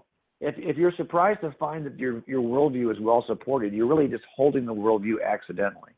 And that's the difference. We have to move people from accidental Christianity to intentional Christianity. And that's the kind of sweeping move we have to make if we want to have an impact on our culture and be able to respond to folks like Dawkins who are observing something. It's kind of a red herring, to kind of pull this thing out, this straw man that's easy to knock down. I get that. But the reality is we don't want to give the Richard Dawkins of the world any more straw men. Yeah, and, maybe 60 years ago or so in America, those type of questions didn't seem to come up a whole lot. But now, where you live in this age of scientism, where unless it can be demonstrated through science, then you shouldn't believe it. It's just one of those things where you have to know how to think through some of these bigger issues. But in chapter 1 of the book, you've got the whole chapter there on in the beginning, and you go over some of the evidence for that. What's some of the evidence for the beginning of the universe? I know you have philosophical and some of the scientific evidence as well. What I try to do in this book is to help people who aren't familiar with the kind of basic arguments of Christian apologetics to kind of see them in not just a simple form, but in a kind of a medium form that's accessible. And I kind of point to some of the sources for this information. But I want to take you up a little level. So if you're kind of loosely familiar with this or not familiar, I want to make you raise the bar. If you're somebody though who already has access to this, I want to show you a little detail here and there that might make this case even more persuasive. So when I look at evidence in each chapter, one of the things I try to do is to teach, to kind of show the cumulative nature of each case. Devin, if I was working you as a suspect and I had a witness who said, I saw Devin at the murder scene, okay, that'd be great. I got a case built on one piece of direct evidence, the eyewitness testimony of a witness. Great. Now, on the other hand, if I had a case that's built on that eyewitness testimony plus one more witness, plus I got your fingerprints and DNA at the scene, plus you made statements to me that would kind of implicate you, and plus people saw you behaving oddly before and after the actual crime, and I've got some physical evidence left at the scene that you left there. Wow, this is different. Now I've got a case built on many different forms of evidence that are unrelated to one another, and the more pieces of evidence that are in different forms or different categories that point to you as a suspect, the better the inference is, the better the case is. So what I want us to try to do as Christian case makers is to realize the power of cumulative cases, especially when they're built from many different kinds and forms of evidence. So if for those who might try to still argue that the universe we live in did not have a beginning, they've really got to kind of push against several forms, 6 really different forms of evidence that I kind of outlined in the book that come from very different scientific and philosophical realms. They all just happen to point to the same conclusion. So the fact that we have 6, there's actually more than this, but I just kind of isolated these 6, and they come from 6 different categories of evidence ought to give us really good confidence that in fact we're in a universe that has a beginning. And here's the problem with that, of course, is that we know from that kind of basic principle of causality that whatever has a beginning must have a cause. And if we're in a universe that has a beginning, you've got to explain what would cause it. And this is the thing I think right away. Remember, this book is about looking for explanations inside or outside the room. This first piece of evidence, the room itself, is the problem. It starts us right away in the very first chapter. We've got to step outside the room for an explanation of how the room gets here. Because even the committed atheists who are looking for alternatives through some set of multiverse, kind of a multiverse generator or a quantum environment from which the multiverse emerges, whatever explanation they're looking for, it ends up being, guess what? A cause outside the natural realm of the universe, and this cause is eternal, incredibly powerful, and it really needs by definition to be non-spatial, atemporal, and non-material. But the point is, the first step, you've already had to concede that the best explanation for the cause of the universe is outside the universe to begin with. So you see what the problem is here, is that as you look at each one of these pieces of evidence in the book, you'll see that the best explanations are outside the room. And better yet, as you examine them, you'll see that the explanations begin to shape out and give you a suspect profile, given the kinds of evidence we're looking at.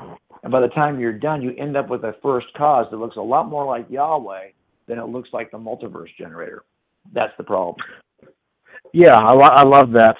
When we're looking at the beginning of the universe, because that was something that was, I know a lot of scientists did not particularly like because of the implications of that. But what are some of the things we can derive about the cause? Because a lot of times a skeptic is going to say, okay, so it had a cause, it doesn't mean it's God. What are some of the attributes that we can derive from the fact that a spaceless, timeless, and material universe came into existence? Well, I try to take a very modest approach in the book. And I know we're Christian apologists, so we definitely get kind of seen as, hey, we're homers, we're homing for this, for the home team here is Christianity, so we're always kind of beating that drum, and I get that. But the reality is, I've let a lot of people read and vet this book, each chapter of this book, before I finally published it. And some of the folks who were Christian case makers were almost like, wow, it's kind of understated. You could kind of bang this drum even a little harder.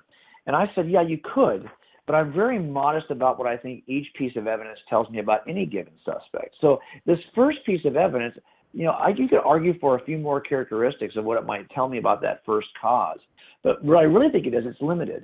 It tells me that first cause is really, now someone like Lawrence Krauss, who wants to argue that this quantum environment could somehow produce the universe, well, of course, he wants to steal all the attributes of the universe and borrow them and put them in his first cause. So the first cause ends up being very much a spatial, temporal, material environment in which space, time, and matter is supposed to originate. It doesn't really work. But if you stay with the traditional notions of what nothing is, okay, by definition, you are stuck with something that is non-spatial, atemporal, and non-material, and incredibly powerful. You have this eternal force. That's as far as I will go with that first piece of evidence. Now, but remember, when you're building a cumulative case, we're going to look at 8 pieces of evidence. When I walk into a crime scene, every piece of evidence has to be accounted for. And if I'm not going to argue that one person did this murder and not 8, and I've got 8 pieces of evidence in the room, well, then those 8 pieces of evidence point to the same murderer. So I've got to see how this one murderer accounts for all the evidence in the room. And this is what has to happen here. So in other words, whatever gives you the beginning of the universe, I'm going to argue later, has to also be the source for transcendent personal moral obligations. It also has to be the source for consciousness. So the multiverse generator might, in some stretch of the imagination, give you the universe as a first cause, but it can't give you the other things we're talking about that are also in the crime scene. And as it turns out, as you kind of shape those other things out and add them to the suspect profile, you're stuck with not just a first cause as spatial, non-spatial, non-material, atemporal. This is also a personal mind with possessing free agency, who is the person, the transcendent person to whom we are obligated, and is the standard for all good by which we measure evil. I mean, you got a lot. This suspect has to do a lot of heavy lifting in this crime scene, and the only kind of person that can do that is a personal God.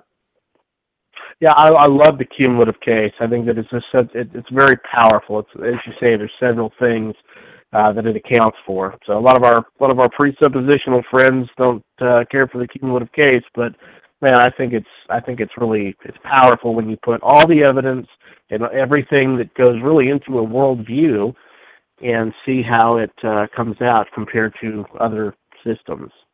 So even look at it in terms of tactically. Look at it just in terms of how we tactically approach any case. If I have a case that I build on one piece, one testimony of one witness, all the defense has to do is discredit that one witness, and this case falls apart.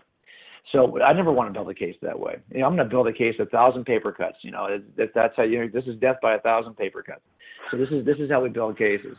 And that's why we want to have, it's just a better strength, a stronger position for us to be in to build a case if you're going to build it that way. It's much harder to defeat a case like that too. So that's just the approach I take. Give you an example of that. In the fourth chapter of this book, we're going to look at the appearance of design in biology, right? Something that's often examined, and lots of people examine it, and have offered bits and pieces that seem to kind of start to answer the question. So, for example, William Dembski will say that, hey, it's the insufficiency of natural forces and the high improbability of chance that leaves you with no better explanation than a design. Okay, that's great. Fuzz Rana, in his recent book, really argues that the even stronger, he says, is kind of pattern recognition. If you've got something that resembles an object we know is design, why would we deny design in the second object? And then you've got people like Michael Behe, who says, well, really it's about irreducible complexity. When you see that irreducible complexity in an object, it has to be designed. Well, I think those are all true.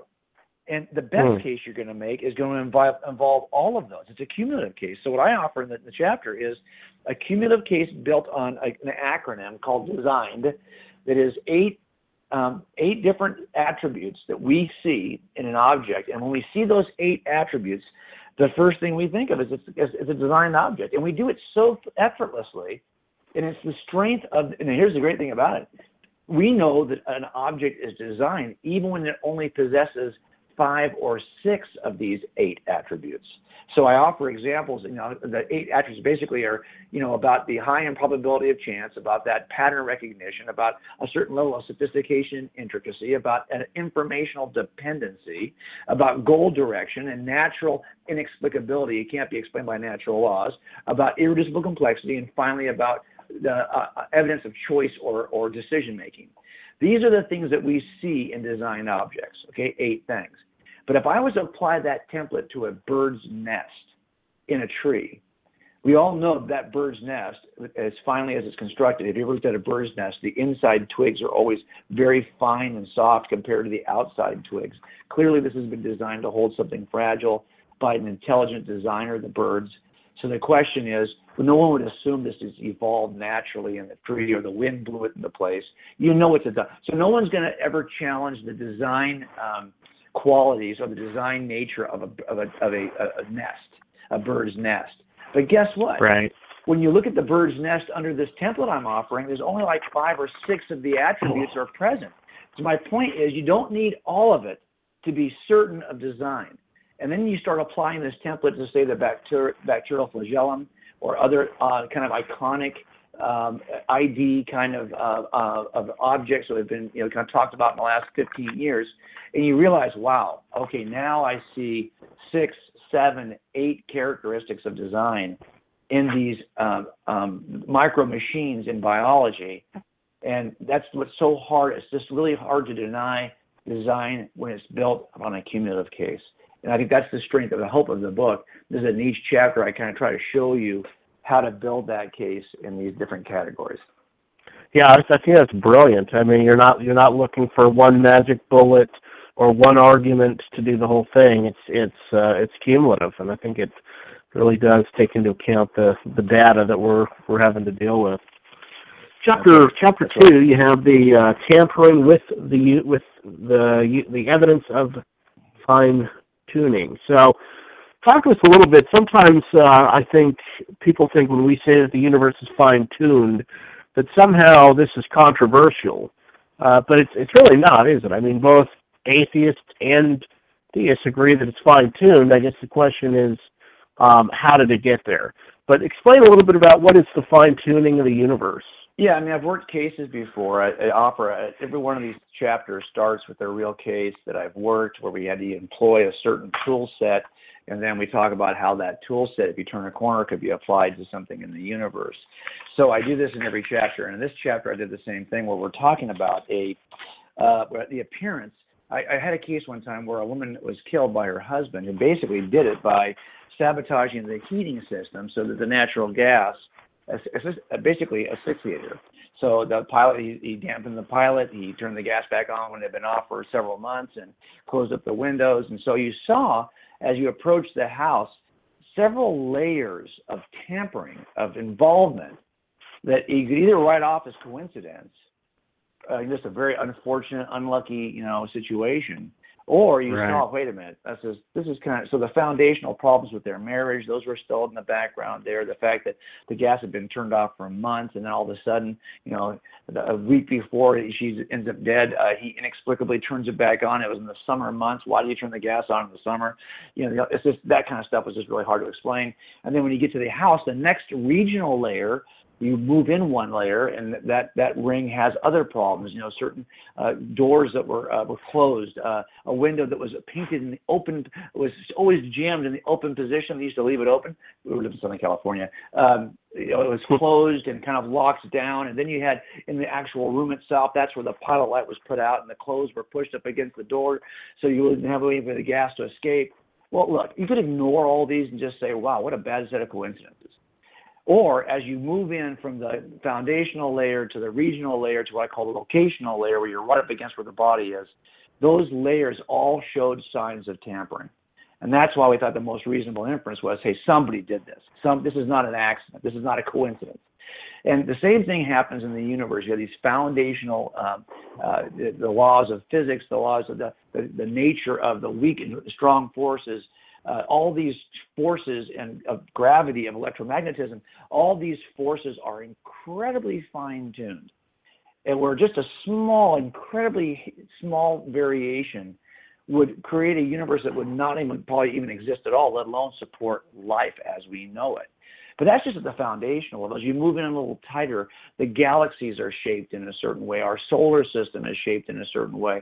And the odds of the small movements, the small differences in shape of both the galaxy, of our planet in terms of its size, its rotation, its distance from the sun, its atmosphere ratio, its atmosphere depth, its tectonic plate depth. I mean, there's just dozens and dozens, hundreds of elements that have to be, and attributes that have to be fine-tuned.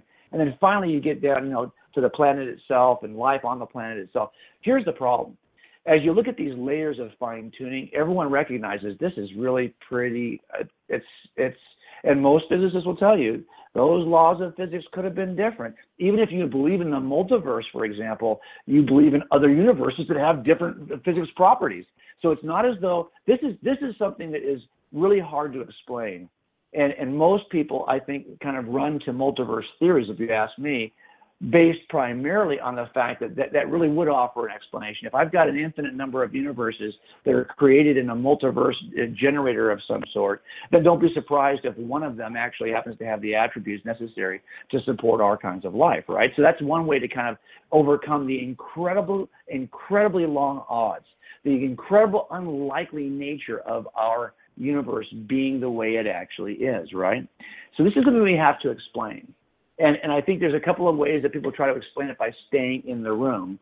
But the best explanations, and even the most atheists who are studying this, really do want to jump outside the room to kind of offer the multiverse as an explanation, because they think, hey, at least that gets us a large number of universes that one might pop out like this. But that, again, concedes you're going outside the room for an explanation. And Devin, you know all the explanations that are inside the room really are not satisfying. And not satisfying not just from my perspective.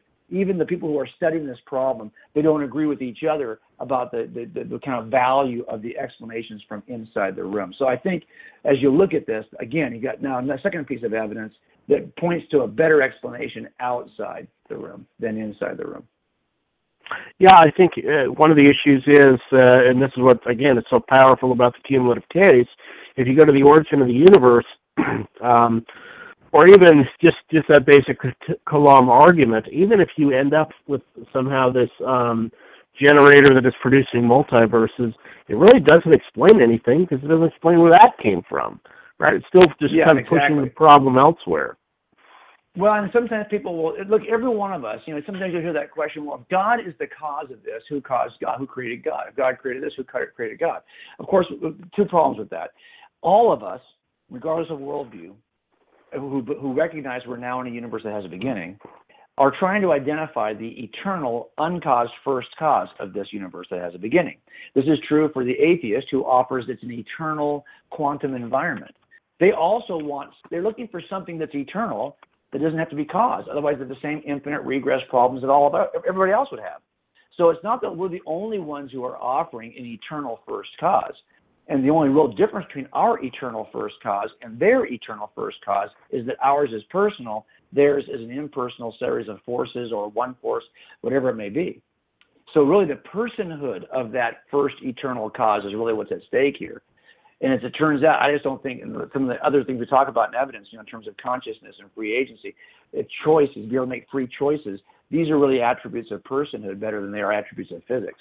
So we really have to kind of look at that and say, which is the better explanation, right? So I think that the efforts to stay in the room for fine-tuning are almost always the same every time you hear it. Either they're going to argue that fine-tuning really isn't required in order to get life, but every time they make that argument, and there's a few people who have done this, it really suffers because what they would define as life, you and I would not accept as life. I mean, if you're going to redefine life in such a way that it doesn't even resemble anything we see in the universe, well, then you can make the claim that you don't need these kinds of physics. But to get the kind of carbon-based life that has the ability to think about the crime scene at all to begin with, you have to have these kinds of physical constructs in place. You're not going to be able to get away from that. The other thing people will say sometimes is maybe it's just a matter of chance. But that really ignores the incredible, and that's why I think most atheists recognize that chance alone is just not sufficient.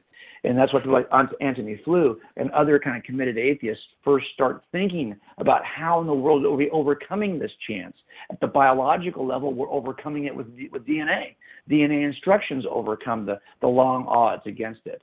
Well, that's the kind of problem that we're all dealing with. Where does DNA come from? So this is the kind of stuff. And again, I don't think we're making a case for theism on the basis of ignorance. It's not just that we say, hey, we can't explain it, therefore God. That's not it at all. There is no explanation that's going to get you mind from physics and the most committed atheists will at least say, okay, I agree, mind is illusory, and so is free agency. We're really in a deterministic physical universe. Try living in that universe. Why should I believe you if you're making that claim, if we're in that kind of a universe, if I'm not making a free choice to believe you in the first place anyway? You're not even making a free choice to make that argument, if that's the kind of universe we live in. So Frank Turk and I often say that one of the most compelling pieces of evidence, one of the most compelling arguments for the existence of God is just the fact that we can make an argument. And that is very true, because that requires a universe in which we have that freedom and consciousness that I just don't think the atheism can give us. Yeah, they really don't have a ground for that. Real quick, before we get to chapter 3, just kind of finishing up with the fine tuning. I remember watching Dr. Craig debate Frank Zindler, and Zindler was a biologist, of course, and was really pressing Craig on this issue of evolution, as though somehow if biological evolution were true, that would somehow disprove the existence of God. And up front, I am not a theistic evolutionist or anything like that, but the argument that Craig gave was basically if biological evolution were true, and he didn't say he believed that, but if it were true, it would actually be an argument for God's existence because of the improbability of the fine-tuning of the universe for life to even be habitable. So I think it's important that, especially maybe parents of kids know that when they're being told that evolution disproves the existence of God, there's a lot of other steps that have to come before, where do we come from? Fine-tuning of the universe. These things, before biological evolution's even on the table. So would you agree with that as far as the fine-tuning of the universe and whether or not that would constitute an argument for God's existence, just having life here at all? Yeah, I think that this is part of this cumulative case, right? Now, I'm like you, I'm not a theistic evolutionist. And part of the problem I have with this evolutionary process is that I don't think it's supported evidentially. If in the end, what we see happening in the kind of progressive, systematic creation over time is driven by DNA, is driven by the information in DNA, well, then you have something that's not being driven by the things that typically are seen as the foundational forces in evolutionary theory, right? Which is random mutations occurring at DNA replication, right? Random mutations occurring over time, guided by nothing more than the kind of buffers of natural selection, or the natural environment in which they occur. Well, there's no intelligent guidance in that kind of a process. There's no intelligent guidance in that kind of a theory. Now, I would agree that there are small changes that occur over time. I might even agree with that. But if I'm going to agree with that, I've got to look at the best evidence I have, which tells me that I've got a chicken and egg problem. And we talk about this in chapter 3, right? This chicken and egg problem of how do I get the simplest biological forms of life to appear, when you know that life is really constructed from proteins that come together to form the building blocks, that the Legos of all biological life forms are just proteins. Proteins come from amino acids that are actually assembled in certain shapes, in certain forms. Now, the problem, of course, is that the machinery necessary, ribosomes, to create proteins is itself built with proteins. You have a chicken and egg problem in so many levels of biology that really cannot be overcome. You have to have something in place that, even if, for example, you need the kind of the cellular wall, right, to protect the processes which are actually occurring to create life. But that wall is itself created by the same things that are happening on the inside. You can't even get the elements needed to create the protection to create the elements, because they're actually created with the elements. And that's the problem you have over and over again, is you have this chicken and egg problem. And worse yet, we now know that is actually overcome with instructions from DNA, which can make all of this happen at once. And the problem you have is, if that truly is information, we know that the best explanation for information is always going to be intelligence. It always has been. You can't find a single example. Now, you might offer, well, I can get some form of information, but that DNA is the highest level of information, in that it communicates something with the expectation it's going to get done. And I try to offer this template that certainly did not invent. I'm just doing the research through this, but different definitions of information have been important over the years. And there are certain definitions that help us to see, where does DNA fall? What kind of information is DNA? Is it just low-level information? Werner Gitt is a kind of an IT specialist and a German engineer who's done a great job on this. So I think that forces of physics can give you what's called statistics, the lowest level of either repeated patterns or of complex, random, hard to repeat sequences. That's fine, but that's a very low level of information. When he gives you statistics, then cosyntax, then semantics, then pragmatics, then apobetics. He's got 5 levels of information. Well, DNA really isn't that apobetic level of information. because it's able to get the words right. It's able to communicate in sentences that actually dictate the formation of molecular machines in proper sequences, and it dictates this, it asks this with the expectation that it's going to be met inside the biological organism. So this is the highest level of information. And the problem you have, as he points out, is that it's really hard to find an example of this in physics, because information requires you and I as intelligent informers to make choices between word selection, choices between letters, choices. There's an incumbent selection process when you design information, when you write information. You select what to say, what not to say when you write on a piece of paper. The same thing is happening here. And how we account for this, and just no set of natural forces could ever give you that kind of interactive selection process in forming information. And that's the problem you have. Yeah, I know Dr. Fuzz-Ron, I'd say both of his books, The Cell's Design, incredible book on that, folks, if you're wanting to learn more about that. But he also wrote a book, Creating Life in the Lab, and really goes through showing so many of the problems with the naturalistic account of how life was formed. So, quick question for you, Jim. How would you answer when the objection given, what if scientists create life in the lab someday? Then will that disprove the existence of God? How do you respond to those type of objections? Well, I think that I wouldn't be surprised at all if at some point we could create life in a lab. I mean, that's the real obstacle. In order to demonstrate the sufficiency of naturalism, we're going to have to do this in a setting that actually mimics, it actually replicates the naturalistic environment in which we are suggesting life comes to be.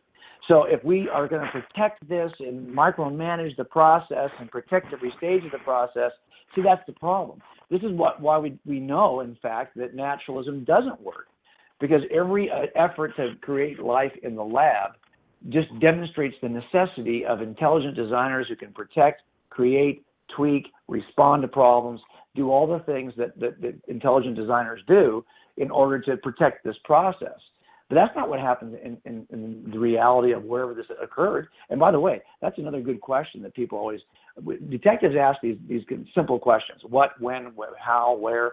These are important questions to ask. We all know those W questions. But the biggest one, one of the biggest ones I think, is the where question when it comes to the origin of life. Because you're suggesting we could create life where? In the lab. Well, no kidding. The lab's a very, kind of sterile, protected environment filled with, laboratory scientists who can actually guide the process. What we're saying, though, is if naturalism is true, well, where does this occur? And they have offered they've offered the ocean as a place where life could originate.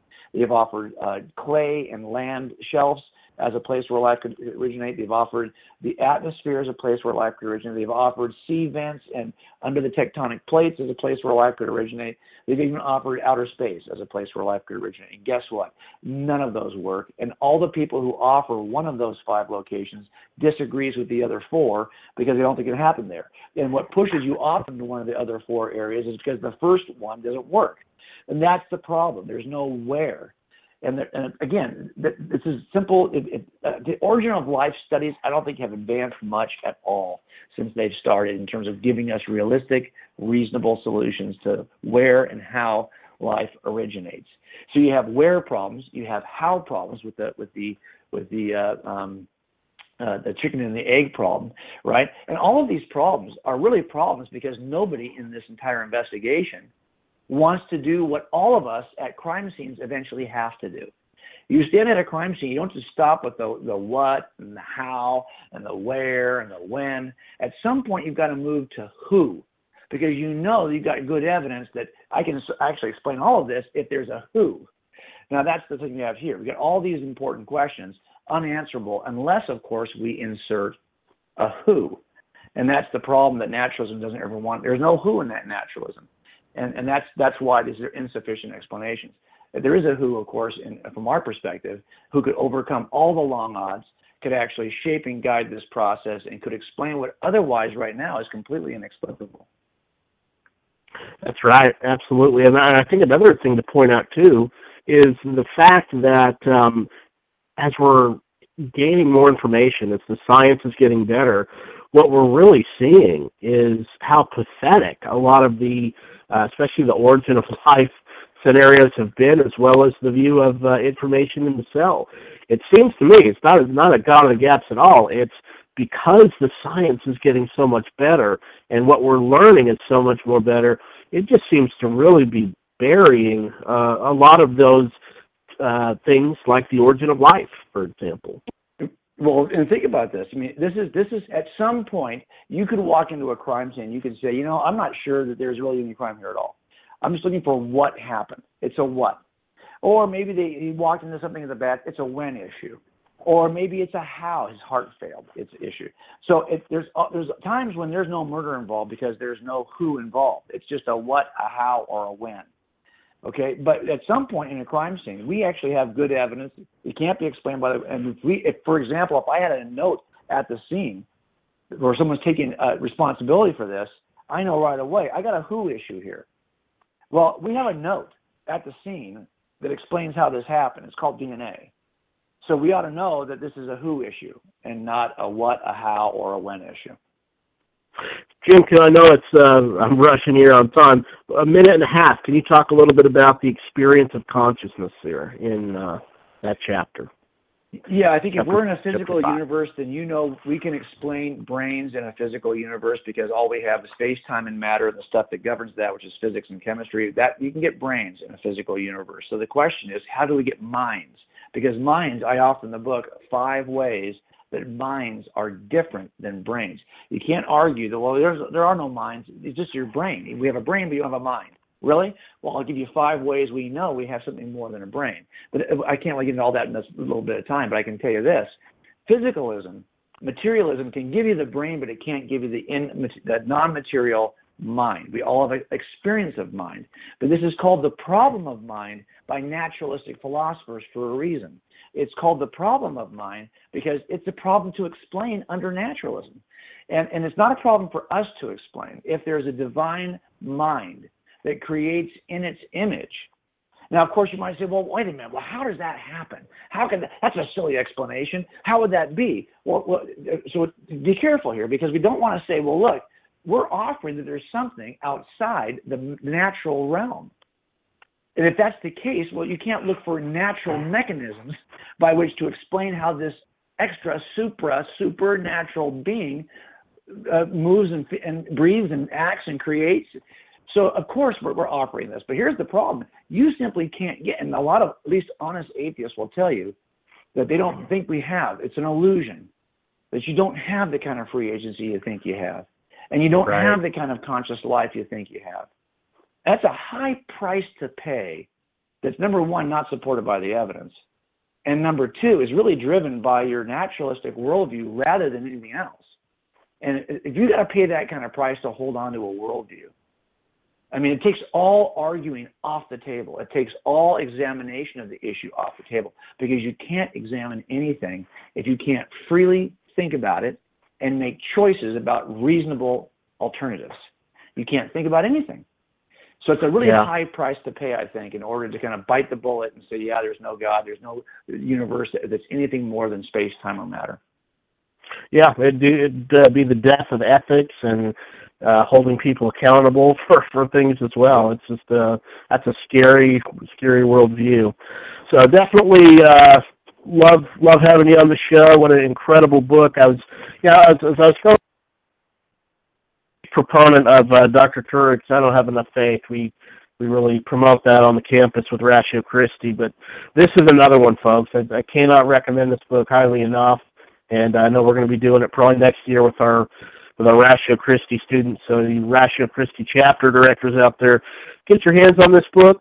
And where can people go to learn more about your ministry, and where can they go to pick up your books?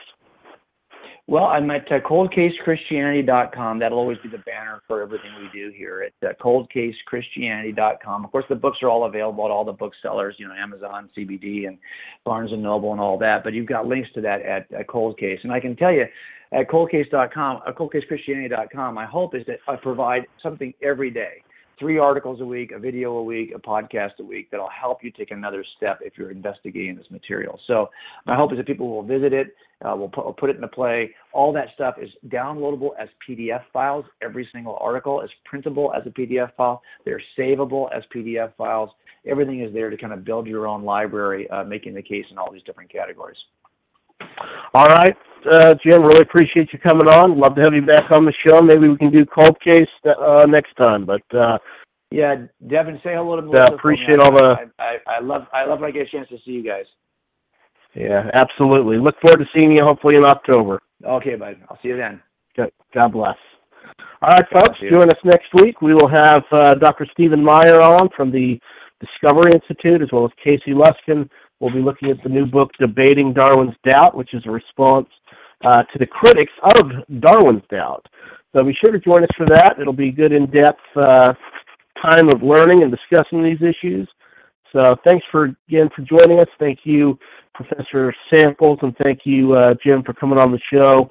Highly recommend their books, folks. Check out our Facebook page, Theology Matters with the Pellews, and we'll have links up to their books. And until next time, God bless.